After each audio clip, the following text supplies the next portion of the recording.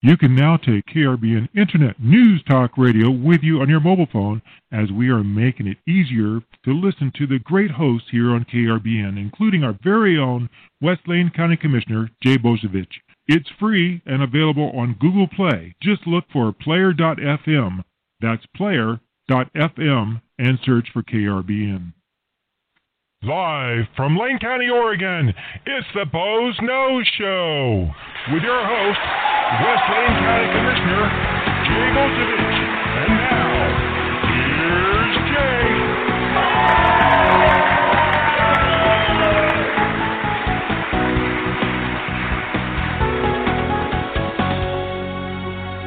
And good afternoon, and welcome to another edition of the Boze Noze Show. And I'm your host, West Lane County Commissioner Jay Bozovich, and we're coming to you live from beautiful downtown Elmira, where we survived the snowfall yesterday. I think we got maybe an inch before it melted. But yeah, so we survived Snowmageddon here, although we've had Snowmageddon 2 years ago. Believe me, it was serious. But, you know, we do this show because we like to talk about things that are important to the community. And something's come up recently here in Lane County that has brought up a need maybe to talk to some experts. Last week or so, the Eugene Sustainability Commission put forward a resolution that basically called for no new fossil fuel infrastructure to be installed in the city of Eugene, basically banning subdivisions from having natural gas infrastructure placed in them and new homes and businesses going in utilizing natural gas. And I wrote a fairly lengthy piece of testimony to the city of Eugene explaining why that's a bad idea. And my testimony mostly had to deal with the fact that in Western Oregon, where we're located, we basically have no real summer peak cooling load in our electric grid because we're fairly mild, dry summers. We don't have everybody running air conditioners. This isn't the Southeast or Southern California, where that's the peak on our electric grid. Our actual peak is the winter time, and that occurs in the mornings. And we get this huge spike of electrical use every, cold winter morning here in Oregon. In fact, that's where we set the records. And I knew that from my experiences working as an engineer at the Eugene Water and Electric Board. Because I sat, as a civil engineer, I sat next to electrical engineers and I understood our electric system. In fact, we even, on the water side of the utility, designed control systems for our pump stations that would lock out the pump systems from turning on during that peak period so they wouldn't place a strain on the grid. So that peak happens, and that peak gets so high that the local utilities here that buy most of their power from BPA or have their own hydroelectric projects have to buy power on the wholesale market. That's what they call spinnable peaking power. Tends to be generated by burning something with a boiler, which means that there's actually some kind of carbon emissions that go on that end. And when you think about efficiencies in heating, you could take 100 units energy to generate electricity, put it through the grid and all the losses in between, and you might get 30 units of heat energy in your home. But with natural gas, you're going to get between 80 and 90 units of heat energy in your home for that same natural gas, because there's, a few losses in the collection of the energy it takes to collect and put it into the distribution system for natural gas and then pipe it to your home. But it's very efficiency burning it in your home. So basically, if you eliminate natural gas, you're actually going to create more carbon output in that peak winter months and that whole peaking. And that natural gas allows for less need of peak power in the electric grid system, which is a whole different story about how old our electric grid is getting and how fragile it is and how adding peak to it makes trouble. Well, the big issue for a lot of the folks that want to ban natural gas is not just only carbon footprint issues. The thing that comes up quite often is the big boogeyman called fracking. And fracking, of course, is short for hydraulic fracturing. So I have a special guest today on the Bo's Nose Show. Susan Foster is a friend, and Susan just happens to be a petroleum engineer. Or was a petroleum engineer, I should say. She's retired now. And kind of like me, I'm no longer serving as an engineer. I was an engineer, and so was Susan. But, I just happen to know Susan, and this is a little bit of a funny story. My wife is a needlepoint person. In fact, she owns and operates Needlepoint Now magazine, and that's her business. And she also runs Needlepoint Tours. And Susan is a stitcher and went on one of Elizabeth's tours to England, and I came along for the latter part of it and met Susan, and we actually were traveling around England and Cornwall together. And that's how I got to know her, talking on the bus and meals, and found out her background as a petroleum engineer. So I don't really, know Susan as an engineer so much as I know her as a stitcher. But she does have that experience, and I want to welcome Susan to the show. Susan, thank you for coming on to talk a little bit about hydraulic fracturing. Oh, you're welcome, Jay. I'm glad to. Happy to. Yeah. So first question is how does somebody decide they're going to be a petroleum engineer? I mean, it's kind of one for a woman to decide that, but two, just what made you go into petroleum engineering? Well, interestingly enough, I've actually got one of my brothers is also a petroleum engineer, but we are fourth generation oil field. My great-grandfather, my dad's grandfather, on his father's father was a driller and traveled around West Virginia and probably Pennsylvania drilling. Then his father, my dad's father, actually was a pediatrician, but in order to earn enough money to go to medical school, he worked in the oil field and earned his money. And then my dad was a petroleum engineer who told all of my brothers, I've got two brothers, told both of my brothers and I that if any of his kids went into oil and gas, he was going to kill us. And two of you did. So we obviously listened real well to him. Yeah. And so you attended Penn State University? I did. Actually, I didn't actually mention it on there, but I actually graduated from a small liberal arts college called Juniata College first with a degree in geochemistry. And that was in 82. And back at that point, you really, as a geologist, you had to have some kind of further degree to really get a job. So I really thought long and hard and decided I was probably more suited to be an engineer than a geologist. Well, we're happy you did. But in 1984, there probably weren't very many women in your graduating class, were there? No, there were probably about 4 or 5. Yeah, I graduated engineering in 1981, and I think in the entire University of Maryland engineering school, there were 5 women in any, from freshman on through senior. I mean, it was not very many women in engineering in those days. So you were pretty much a pioneer in a lot of ways. Getting into a heavily male-dominated field.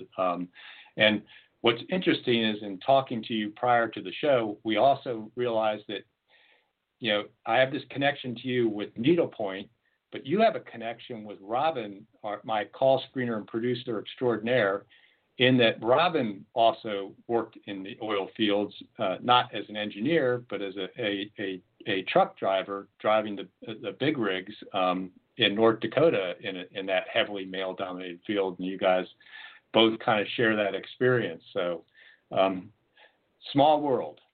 It is, and I would say Robin is even more of a rare animal in the field than I am, because seeing women actually out doing field work of any sort was even more rare than engineers.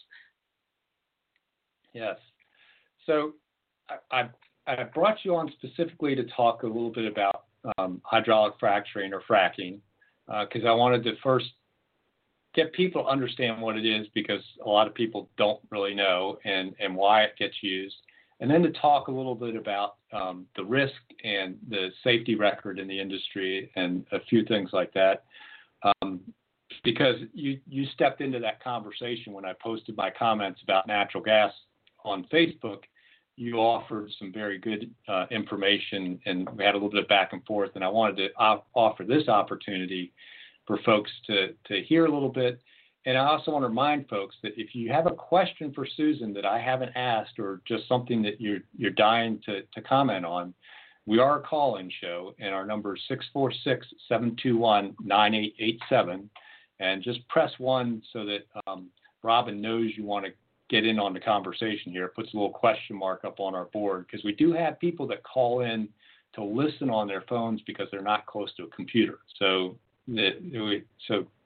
please make sure you press that 1, 646-721-9887. And if you want to talk, press 1.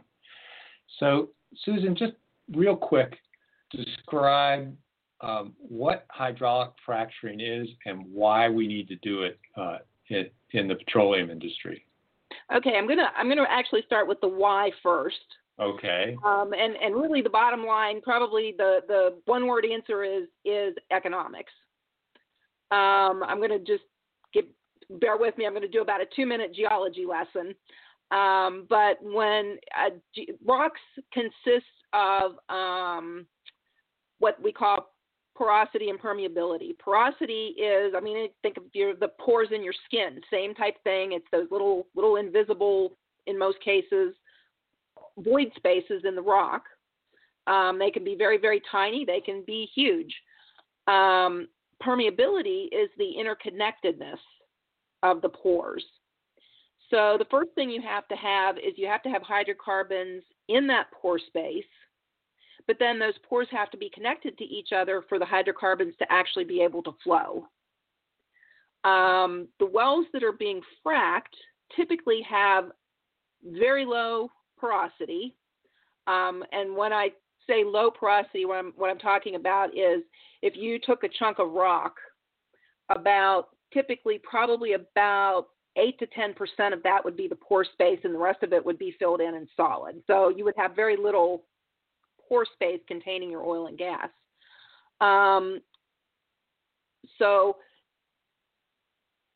Let me see. So that's kind of what porosity, that's kind of the geology. So the wells that don't need to be fracked typically have big pore space, and they typically are very interconnected, so they have high permeability. Those are typically wells we're going to see offshore, Gulf of Mexico, up around Alaska, places that it's becoming harder and harder to actually find new sources of. Either it's not allowed to be drilled there because you're not allowed to drill there, or it could just be because we don't have the technology yet to actually reach those sources of rock to drill to them. When we drill the wells, so anyways, the wells that we're fracking are typically the shale wells at this point.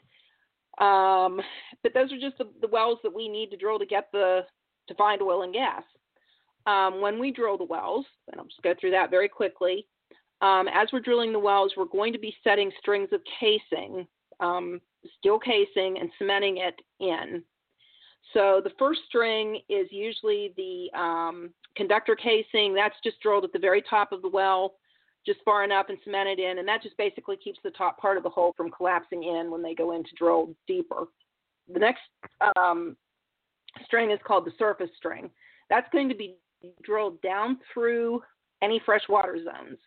And they've already done a lot of geology on this, so they have a pretty good idea where these are going to be. So they're going to drill down through the freshwater strings.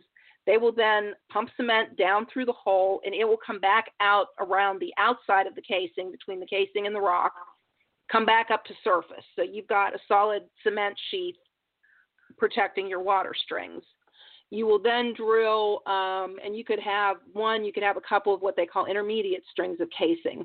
Those are basically just run and cemented back because you may have formations that are friable, which means that they're just going to collapse in on you as you're drilling. So basically, you're just protecting your well as you drill down by setting these intermediate strings of casing. And then the very last string that you're setting, you will drill down to the very end of the well, and again, cement back up at least into the lowest intermediate string, and that's called the production string. The next thing that you're going to do is you're going to perforate. So obviously, if you've got steel casing and you've got cement, you have no access to the rock. So they run what they call an electric log down in, and they actually look at the formation. And this is more for the vertical wells. For the horizontal wells, they really don't need to do this as much because you're drilling through along that formation that you're trying to produce from. So you'll go in and you perforate, which is putting holes in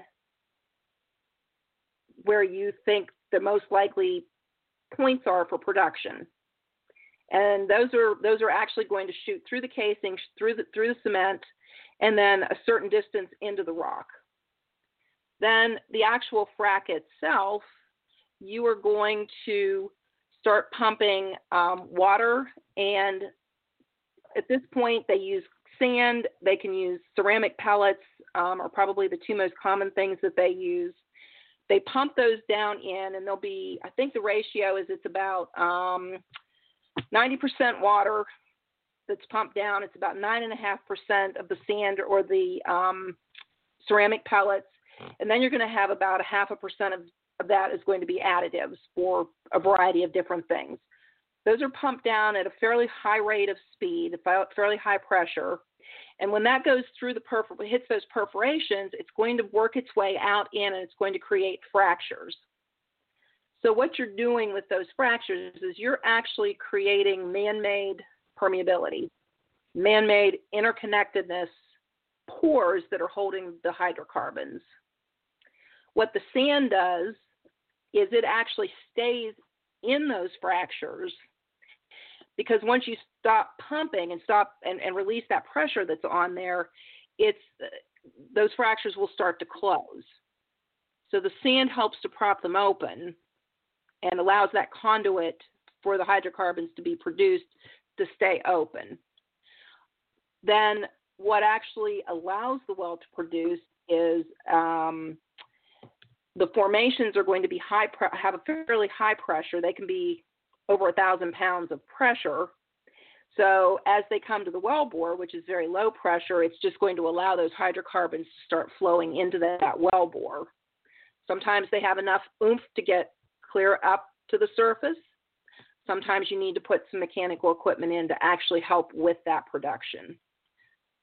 So that's long. Let's stop there and see if anybody has any. If you have any questions or if anybody else does. Yeah. So that's the description of how they fracture basically and open that permeability up in the rock that you under, the old style wells where they actually were trying to drill into a pool of oil, so to speak, as they call it. This is more of you're drilling into rock that has oil or gas in a bunch of little tiny pockets all through it, and you're trying to fracture and connect those little tiny pockets together so they'll flow back to the well. Yeah. And that sand or ceramic beads is what holds those fractures open to allow that permeability. And all that's, one of the things you described was that all happens down in the formation where the gas or oil or both are. And there's this, metal casings with cement surrounding them in the formations above that, so that fracturing only happens where they want it to happen. And of course, you described it in a vertical situation, but one of the things that's happened with modern technology is the ability to drill down vertically and then turn the bit and have a horizontal well that follows the formation in its layer, and being able to gain even more access to much more of the formation, and then being able to frack a much longer tube, so to speak, so you get more production out of the well. And right. It's it's actually a very similar. The process is actually almost exactly the same. The biggest difference is probably going to be that you're going to that long horizontal leg in stages. So you will actually perforate first down at what we call the toe of the well, which is down at the very end, furthest point. They will go ahead, perforate that, frack it, then they'll set a plug, come back up to the next one, perforate, frack, set a plug, come back up, and they'll do as many as they need to. And then once that's all done, they'll let like that last stage flow back, get the pressure reduced, then they'll go in, remove a plug, let the next stage flow back, and they'll keep doing that until they have all those plugs out. But it's still the same cement case. It's still the same casing, the same cement, the same process of fracking. Like I said, it's just that you're doing it along in stages. Yeah. And just so people understand, I've got a water well for my house. It was drilled down into the formation where they just tested the water and it was good enough to drink. Mm-hmm. But the upper portion of that well has a steel casing that they surrounded with cement to prevent the more closer to the surface groundwater that can have everything from fertilizer off my lawn to who knows what from getting into the actual drinking well. So even this construction of a steel casing surrounded by cement is done for drinking water wells as well as oil wells. Right. So putting cement in the ground isn't like polluting the groundwater. Just want to make that clear that activity in itself has no risk with groundwater or water contamination. But I guess now we might want to talk about some of the concerns around fracking, and so you heard, once you're down into that formation, they perforate the well and then they pump in under pressure this mixture of sand and water, and there's usually a little bit of some additives that help the sand flow and a few other things, and then that after they turn off the pressure, that comes back up the well, right, has to be collected, and then has to be disposed of. It comes back usually with less sand in it, because hopefully you get some of the sand trapped in the cracks holding them open. That's the goal. Yeah. And then eventually what comes out of the well is, in this case, we've been talking mostly about natural gas, but it can also be, oil and other right. petroleum products. So one of the concerns with this is direct pollution of groundwater tables. So one of the big things people worry about is that somehow or another in the fracking process, you fracture through enough layers to connect groundwater with the petroleum layer in some way, and then when they pump the fracking fluids in, they're actually getting to the groundwater table or some interconnection between the well. That, from what I understand and reading some of the background literature, and one of the things Susan did for me is she found a pretty neutral paper from something called the Fraser Institute, which is in Canada. It's a think tank where they actually reviewed years and years worth of papers about hydraulic fracturing and the risk and all that associated with it, including EPA studies, and kind of digested them down into what some of those concerns are. And that seemed to be one of the least concerning things I saw was, a direct connection, because of, the geological studies that come before they even drill a well and understanding how separated water bearing zones are from the actual petroleum bearing. That hasn't really shown up as an issue that I've heard of in any, at least in reading the studies, that's not really something that you see. And in fact, what was interesting is I saw several studies that looked at there was actually a reduction in methane in some of the groundwater in some of the areas that were being had petroleum products being withdrawn through hydraulic fracturing. And I guess the only explanation for that is that eventually methane from some of these fields does work its way up through that natural rock porosity and permeability, even if it's very, very low, and reach groundwater tables. And if we're pulling it out of that formation that underlays them, you could actually see a decrease possible in the methane, because you're reducing the pressure pushing up through the rock to the groundwater tables. Let me just jump in there real quick. And that's a good question. I'm really not sure why it has reduced, but a lot of the, because some of the concerns have been, I'm sure most of us have seen the video of people lighting a match and lighting their tap water on fire because there's methane in the tap water. They are able to look at natural gas and determine depth that it's coming from.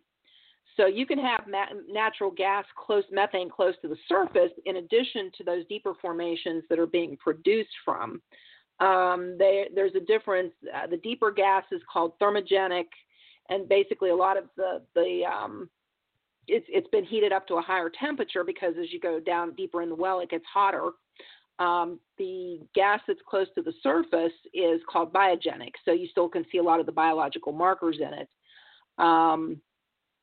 They think that a lot of that gas that's showing up in the wells is actually biogenic or shallow gas that is migrating into probably improperly drilled water wells that maybe don't have the casing that yours has in the cement. Maybe somebody just drilled a hole in the ground and left it open.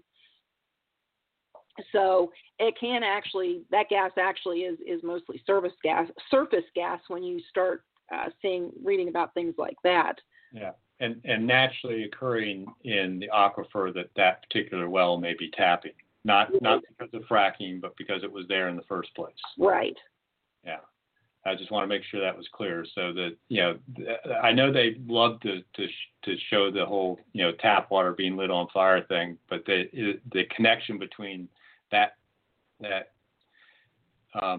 picture or graphic that you put in your mind and fracking, there's really no relation between them. And keep in mind that most of these zones that are being fracked are probably a mile or more below the ground level. Yeah. And there's usually what they call cap rock in there, which is what has kept the oil and gas from migrating to the surface. And the fracks, when they create the fractures, those usually are designed to not go through or past that cap rock. Yeah, which is what we talked about. There hasn't really been cases shown where the actual fracturings connected the petroleum layer with the groundwater table. Right. So the things that I did see the greatest concern for in reading that literature was actually the issue of, they drill the well, they pump the water and sand down there, then the sand and water comes back up the well, before they get gas back out of the well or oil or whatever it is. That water has to be collected and disposed of. And yes, and usually it's collected. They drill giant pits. So basically giant, kind of great big, call them great big huge swimming pools. And then they put plastic liners in that pit to contain the fluids. So you definitely do have, they're inspected. It doesn't happen very often, but occasionally you can get a hole in that liner, which allows some of the fluid to start leaching into the ground. Or you can have spills when somebody comes in and starts to collect it and move it to a different location. Yeah, and that seems to be, a common issue for any wastewater collection, where there is that possibility of spillage, and I see this in, I was reading some some literature on lithium production for batteries. Everybody's got lithium batteries now, and as they talk about green energy, one of the things that's eventually going to take that need for petroleum for peaking away would be if there is some kind of mass battery storage that's economical and has the ability to discharge quickly enough to meet that peak demand. And one of the minerals used in batteries is lithium. And apparently one of the issues about collecting it and they don't really mine it so much as they take saline from salt flats underneath the crust of salt flats and dry it out, and the salts have enough lithium in it to process and make into batteries. But the great big storage areas to try and dry that brine out are just like these pits for the waste from fracking, in that it's a potential pollutant that's being held in some kind of earthen structure with liners, and they same sort of thing. And there's always that potential for some kind of catastrophic failure or even accident in trying to get it into the structure, accident getting it out of the structure, transport. Anytime you're dealing with some kind of potential pollutant as a liquid, there's always that issue of potential contamination. And the hydraulic fracturing is no different than a sewage treatment plant, or that has drying beds for sludge, or a lithium drying bed, or probably the more famous examples and much more catastrophic has been some of the mining operations for gold, or where they've had waste liquid areas that have ruptured and basically polluted entire streams. Coal mining. Yeah, and coal mining, same way. So all those, any sort of operation where you're collecting liquid waste has a potential for damage to our environment, and it can be down into the groundwater table. It can be a surface water issue. You're dealing with a liquid that has potential. But talk a little bit about obviously some of the tailings that contain mercury and other horrible things from a gold mine are much more worse than I would be concerned maybe about a breach in the wastewater from hydraulic fracturing. Talk a little bit about what might be in that water besides the water and the sand. Yeah, there's different chemicals, and I don't honestly have a list of specifically what those chemicals. I could tell you the types of chemicals. Just because a lot of people may not understand, the companies that drill the wells, that own the wells that are being drilled, are not the companies who also own the equipment that do the frac jobs. Those are totally separate companies. I'm sure probably most people have heard of Halliburton. Probably a lot of people have heard of Schlumberger. Those are the two biggest, what we call service companies. But each company that does the frac work has proprietary mixes of chemicals, so they don't really like to tell people what exactly is in them. But just as a general, I just printed this out. So some of the things that they can put in, hydrochloric acid is one thing, and that's usually put in the hole, and they'll perforate through that because it helps clean out the perforations as they're perforating and keep any debris cleaned out of that. They'll put in friction reducers, and that just minimizes the friction between the fluid and the pipe as they're pumping it. There can be corrosion inhibitors because you may want to make sure that obviously to maintain the integrity of the well for the however many years it produces, you don't want the pipe corroding. Iron control, biocides, because you can get, like I said, it's as you drill deeper, your temperature gets warmer. You can get bacteria down in the holes, and I can assure you, because I've seen it happen, it's if you get bacteria growing in a well, you probably it's kind of hard to get it to produce again. So you put your biocides down there, you put a gelling agent down there. That actually, the gelling agent mixes in with the water and helps to carry the sand or the ceramic pellets in suspension. I do know that gelling agent is basically guar or xanthan. If you eat ice cream, you've eaten it. It's you can put in cross-linkers. Again, that helps thicken the water. You put in breakers. That actually helps to then, once you get everything pumped down, then it helps to break down that thickening, because you don't want it to stay thick. You want all that to flow back. Again, oxygen scavengers, pH adjusters, scale inhibitors, surfactants, which help to increase water recovery. So those are just the kind of the general examples or types of things that they would put down in. Yeah. So just for folks that aren't on the chemistry side, surfactants are soap. Yeah. Just so folks know, it sounds horrible, but basically every laundry soap, dish soap, the soap you have in your shower, your shampoo, it's a surfactant. Exactly. And if you think about it, if you're putting something in the water to make it thicker, like a gel or something like that, or surfactant, is the same thing you would use to clean out your bowl of Jell-O or the ice cream from the that had dried on the bowl, your bowl. So that's one of the reasons why they use it. It helps get that gelled water back out of the well. But you talked earlier that 90% of what goes down there is just plain old water. Mm-hmm. About 9.5 is the sand and or ceramic beads or some kind of spacer. Proppant, we thought proppant, but yeah, exactly. Yeah, and then there's only 0.5% essentially that could be these other constituents. So it's not a very, when you think of a waste liquid that you're dealing with, it's not a very concentrated waste liquid, and maybe not as toxic as some people might want to imagine. Right.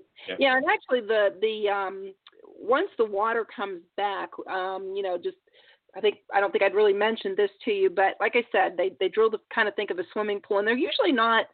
I mean, they're not shallow like a foot or two, but they're not terribly deep. So what they'll do is there's two different things they can do. If they don't plan on reusing the water, they will basically leave those pits open and allow as much of the water to evaporate off as possible. And then once the water is evaporated off, then anything that's left down there, and it would be any of these additives, but it also could be any sand that came back, cuttings from the well, from the rock. They gather up that pit liner and get it all gathered up, and then just bury that under the ground. State regulation. So, our states have looked at that and said that is a safe way to dispose of that. With the horizontal wells, most companies are reusing as much of the water as they can. So they're actually going to transfer that water, clean it up a little bit, and then transfer it over to another well. And they'll keep doing that as much as they can. So that does at least help to preserve water. We're not using, tens of thousands of gallons for a brand new fresh water for every single well that's being fracked. Yeah, and that was I was going to get to that. The probably the number one concern is some mistake or accident with that wastewater. The second concern that seems to be the biggest is the actual use of water, because a lot of this drilling happens in very arid regions of the world, and you just basically, before I even got to that, talked about reuse and trying to reduce the amount of new water needed, and that tends to be one of the places that there is some criticism of fracking. Is it is a water intensive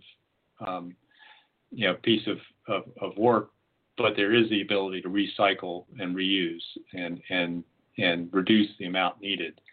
So, and it also means that you're not leaving as much waste behind or right. wasting to the atmosphere through evaporation. Right. But it does mean you're transporting that water in some method, which is a possibility for spills and whatever else. But truckloads or train cars of water, I imagine, are with the minimal amount of fracking chemicals in them are probably a little bit safer than some things we see in trucks and trains nowadays. Right. Well, actually, a lot of the horizontal wells are drilled. They drill them on what they call pads. So you might have the well head for, it can be 2 wells. You can have up to 8, 10, 12 wells. They're basically drilled very close together. So you're really not having to transport that water by road. I mean, it actually might be to the point where you can just take a hose and a pump and let all the solids sift to the bottom, and then pump that water into a pit that's clean, and then pump out of there for fracking the next well. So, usually they're trying to do real efficiencies, which also helps because you're keeping the footprint small. The company that I worked for, we did a lot of drilling in the Wattenberg field, which is north of Denver, and in Weld County, Colorado, and that's farm country. And so, the farmers obviously did not want wells scattered out all through their fields. So we would find like a corner of the field, and then we were able to because then you just make sure that your horizontal part, once you drill down and you kick out and start drilling along the formation, are going different directions. So you're capturing different parts of the formation, but in a very small footprint. But like I said, that also reduces the amount of transportation of the water. It's really staying within that surface as you're drilling and fracking. Because usually what you do is you just keep shifting the drilling rig, get everything drilled, and then you go back in and just start fracking them. Yeah. And I imagine that this wastewater is considered something that EPA regulates, and state departments of environmental quality, and there's a lot of regulation about Absolutely. About how you do it, and folks looking over your shoulder and all that good stuff. So we've kind of dealt with a couple of the issues that people are concerned about with fracking. The last couple I want to talk about a little bit are noise and earthquakes, because that's the other, the noise that the operations have, and whether that's an impact, and then also whether we're creating a bunch of earthquakes, and we're going to cause the big one or something like that. So I don't know how familiar you are with those two issues, but can you talk a little bit about those two, impacts from the hydraulic fracturing? I can. Overall, and I'm going to say, and I can't remember the results. There were some earthquakes in Ohio. I don't remember whether those were caused by fracs or not. I'll be perfectly honest. I just don't remember. Overall, though, no, fracs do not cause earthquakes. Where the earthquakes have been a problem. So like I talked about how we basically dispose of the frac water. We basically let it evaporate. So we're really not taking it anywhere. But a lot of times the wells will naturally produce what we call formation water, which was water that was already in the formation before we ever drilled through it and fracked. So as we're producing the hydrocarbon, that water will come out too. So they drill water disposal wells, which are basically, like I said, those are basically for produced water as opposed to water from the drilling and completion process. That is where there have been some issues with earthquakes. They have apparently not done a good enough job with checking the geology, and they have drilled those wells near some fault systems. So as you start pumping that water down into the disposal well, it goes out into that fault system and can cause an earthquake. So really what that involves is more just being more careful about where you put. Probably, there may be some more regulations at this point. Probably, I've been out of the business for 4 years. I'm sure there's probably been more regulations put into place to make sure that those water disposal wells are not being put in places that could potentially cause earthquakes. As far as noise goes, I know the company that I worked for in Colorado in general, and I'm sure this is probably pretty common in other states, is they actually require you to put up noise abatement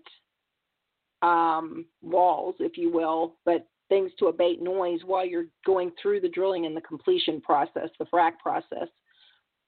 The most noise is probably going to be during the drilling process from the drilling rig, unless it's an electric drilling rig, which there are. The frac job itself probably only takes about maybe 2 days. Once that's done, you really have very little noise from producing the well. Yeah. So the issue of produced water that comes from the formation, is that something that happens even in unfracked wells? Mm-hmm, absolutely.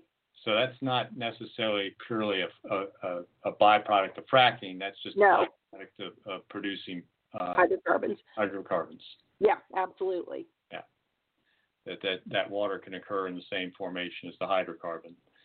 And it's just a matter of, how you deal with that water and dispose of that excess water. Once again, it's dealing with a waste liquid and doing it properly that right. is the biggest concern probably. And you see waste liquids in multiple other industries. And anytime you talk about having, collecting something and then having to dispose of it into the environment, in comes EPA. Right. Yeah, exactly. Incomes, and depending on which state you're in comes DEQ for the state, and it's highly regulated, and has a lot of, best practices and mm-hmm. and things people can do right.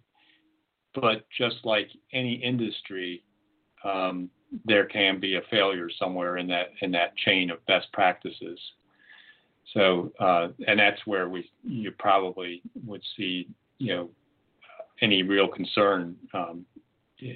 But all that can be minimized, and the benefits of that we've gotten from hydraulic fracturing and producing hydrocarbon products for the world, as the demand is not slowing down. Right.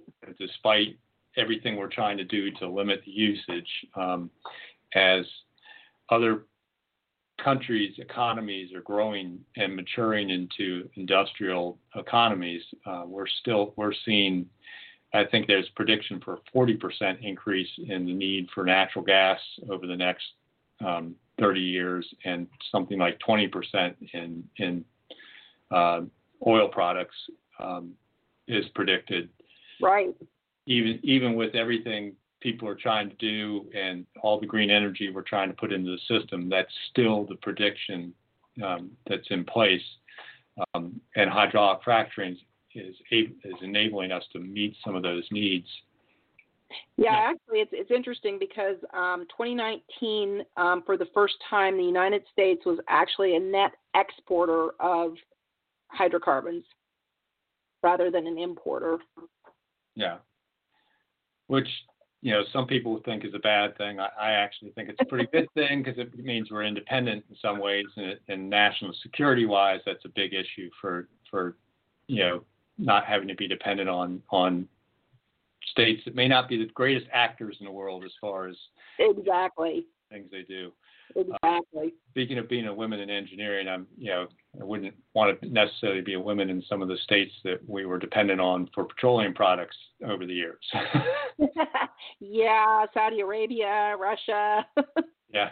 Definitely the Middle East and Russia would have. Well, I don't know. Russia might not have been so bad, but certainly the Middle East. Yeah.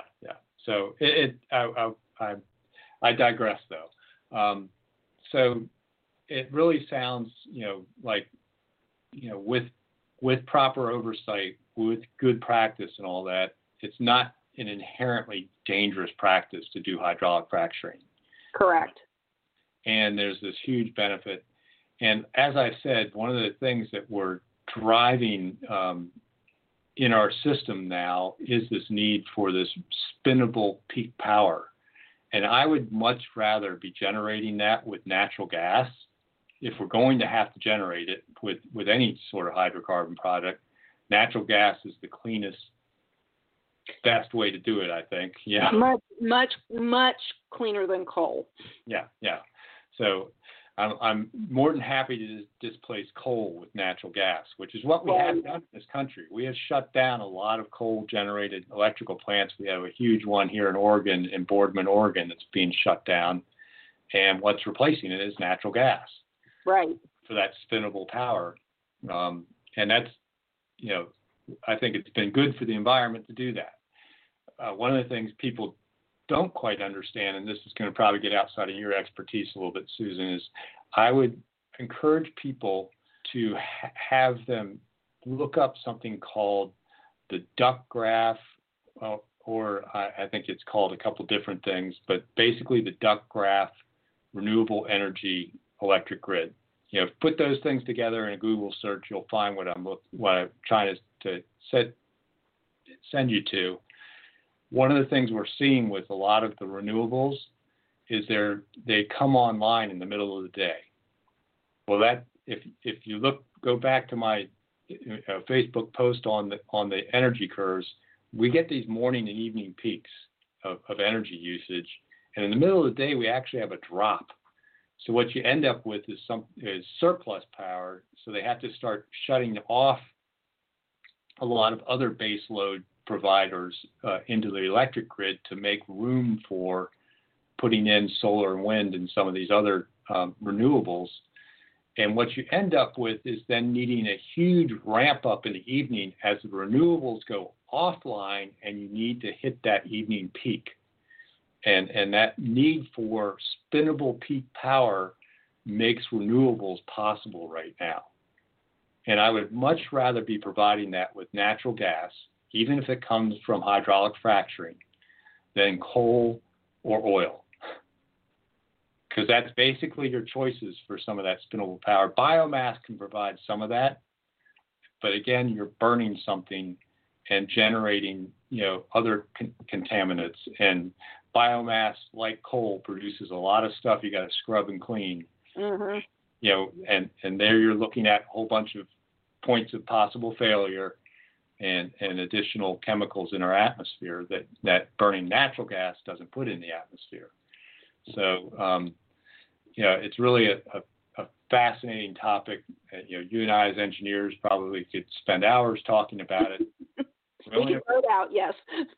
We have about 5 minutes left in the Bo's Nose show here, and I want to thank you, Susan, for coming on. But I also want to remind folks, with 5 minutes left, you can still dial in at 646-721-9887, and just press 1 so Robin knows you want to get in on the conversation, and ask Susan a question or ask me a question about these topics, and we'll have a conversation. And, Susan has her 30 years of experience in industry to draw from. I have my engineering experience and my education in science to draw from. And we'll have a conversation because I think that's one of the things I really appreciated when I put that post up on Facebook was how polite and nice the conversation was around the subject. Yeah, I agree. No one went off. There wasn't a lot of name calling. There was genuine curiosity, and it's one of the reasons why I wanted to bring Susan on the show was people were curious to understand and learn about it because there is kind of this boogeyman called fracking. Kind of reminds me of the scene in The Wizard of Oz where, the steam's all and flames are shooting up and the giant face is there. I am Oz, It's really just a little man behind the curtain, you know. Right. So fracking has that image of Oz versus the little guy from Kansas that also got lost and ended up, you know. Well, and an interesting point, Jay, is that actually, you know, which most people don't realize, is that the first frack job was done, I believe, in 1947 in Oklahoma. And since then, there have been well over 1 million wells that have been fracked. But for whatever reason, it just really flew under the radar until they started drilling the horizontal wells. And it may be just because the size of the frack jobs was so much bigger that instead of having a dozen trucks on your location doing a frack job, you might have 40 or 50. And it's going on for days instead of a couple of hours. Yeah, and that's a great observation, is just the number of wells that are in place now, have been drilled, and are operational compared to the number of incidents that can be tied to the industry. Is they've got a really strong safety record. I believe in reviewing the data, that, you know, the multiple studies that went into the Fraser Institute's paper, there just isn't a strong indicator that this hydraulic fracturing industry with the horizontally drilled wells is somehow or another environmental boogeyman people think it is. Yeah, yes, I mean, we do need that at the Macondo well. Does everybody remember the Macondo well in the Gulf of Mexico several years ago? That was way more of an environmental disaster than from any frack job I can think of that might have had something happen, something go wrong. Yeah, definitively. So, you know, I would much rather have these land-based hydraulic fracturing wells, you know, than some of what we're doing, you know, in the marine environment. You want to talk about adding huge complexities. Everything that Susan described about how you drill a well, in that, you know, a couple hundred feet beneath, you know, the ocean, into the ocean floor, and trying to contain all that. That's an operation. And a lot of you know, opportunity for failure, and the failure is catastrophic possibilities. I mean, although even in that industry, that was one well out of, you know, I can't tell you how many have been drilled submarine oil and gas wells across the world. It was just the one, but it was a spectacularly huge and costly environmental disaster. Absolutely. And economic, because it really destroyed, you know, for a while. The industry of the Gulf Coast and a lot of the fisheries. But, you know, we haven't, you know, since 1947, we've been doing hydraulic fracturing and around the world, and we just haven't seen that kind of, you know, damage. And it definitely, you know, I think has proven that it is a safe way to supply our energy needs in this country. And our energy needs are something that's, you know, important to have. Mm-hmm. One of the things I haven't talked about is natural gas is a critical component in our fertilizer industry. Correct. And, you know, as people talk about the need to feed, you know, the poor and the hungry of the world, it's the U.S. fertilizer industry that's made our country the breadbasket of the world, and that fertilizer industry runs on natural gas. Yes. You know, it is a hugely, you know, energy-intensive industry to generate that fertilizer, and natural gas is a large piece of that. So, well, Susan, I thank you for coming on and spending an hour with us. I know you're in West Virginia, where it's getting to be pretty late in the evening. I'm pretty sure you're probably going to want to get the dog walked and he's been out in the yard all day. He's fine. It's cold out. I'm not going back outside. But yeah, by the way, Susan owns one of the most interesting breeds. I know of a Bouvier de Flanders, and Tavi is a big galoot of a dog. Very much. So thank you, Susan. Thank you for coming on and sharing your knowledge and expertise on the Bows Nose Show. And I really appreciate it. We'll be back next week at 4 o'clock on the Bows Nose Show. Who knows what we'll be talking about, who I'll have for a guest. I mean, Susan came up over the weekend as a guest here on the Bows Nose Show. Who knows? Thanks, Jay. I'm happy to be here. Thanks, Susan. Everybody out there, have a great week. Thank you for listening.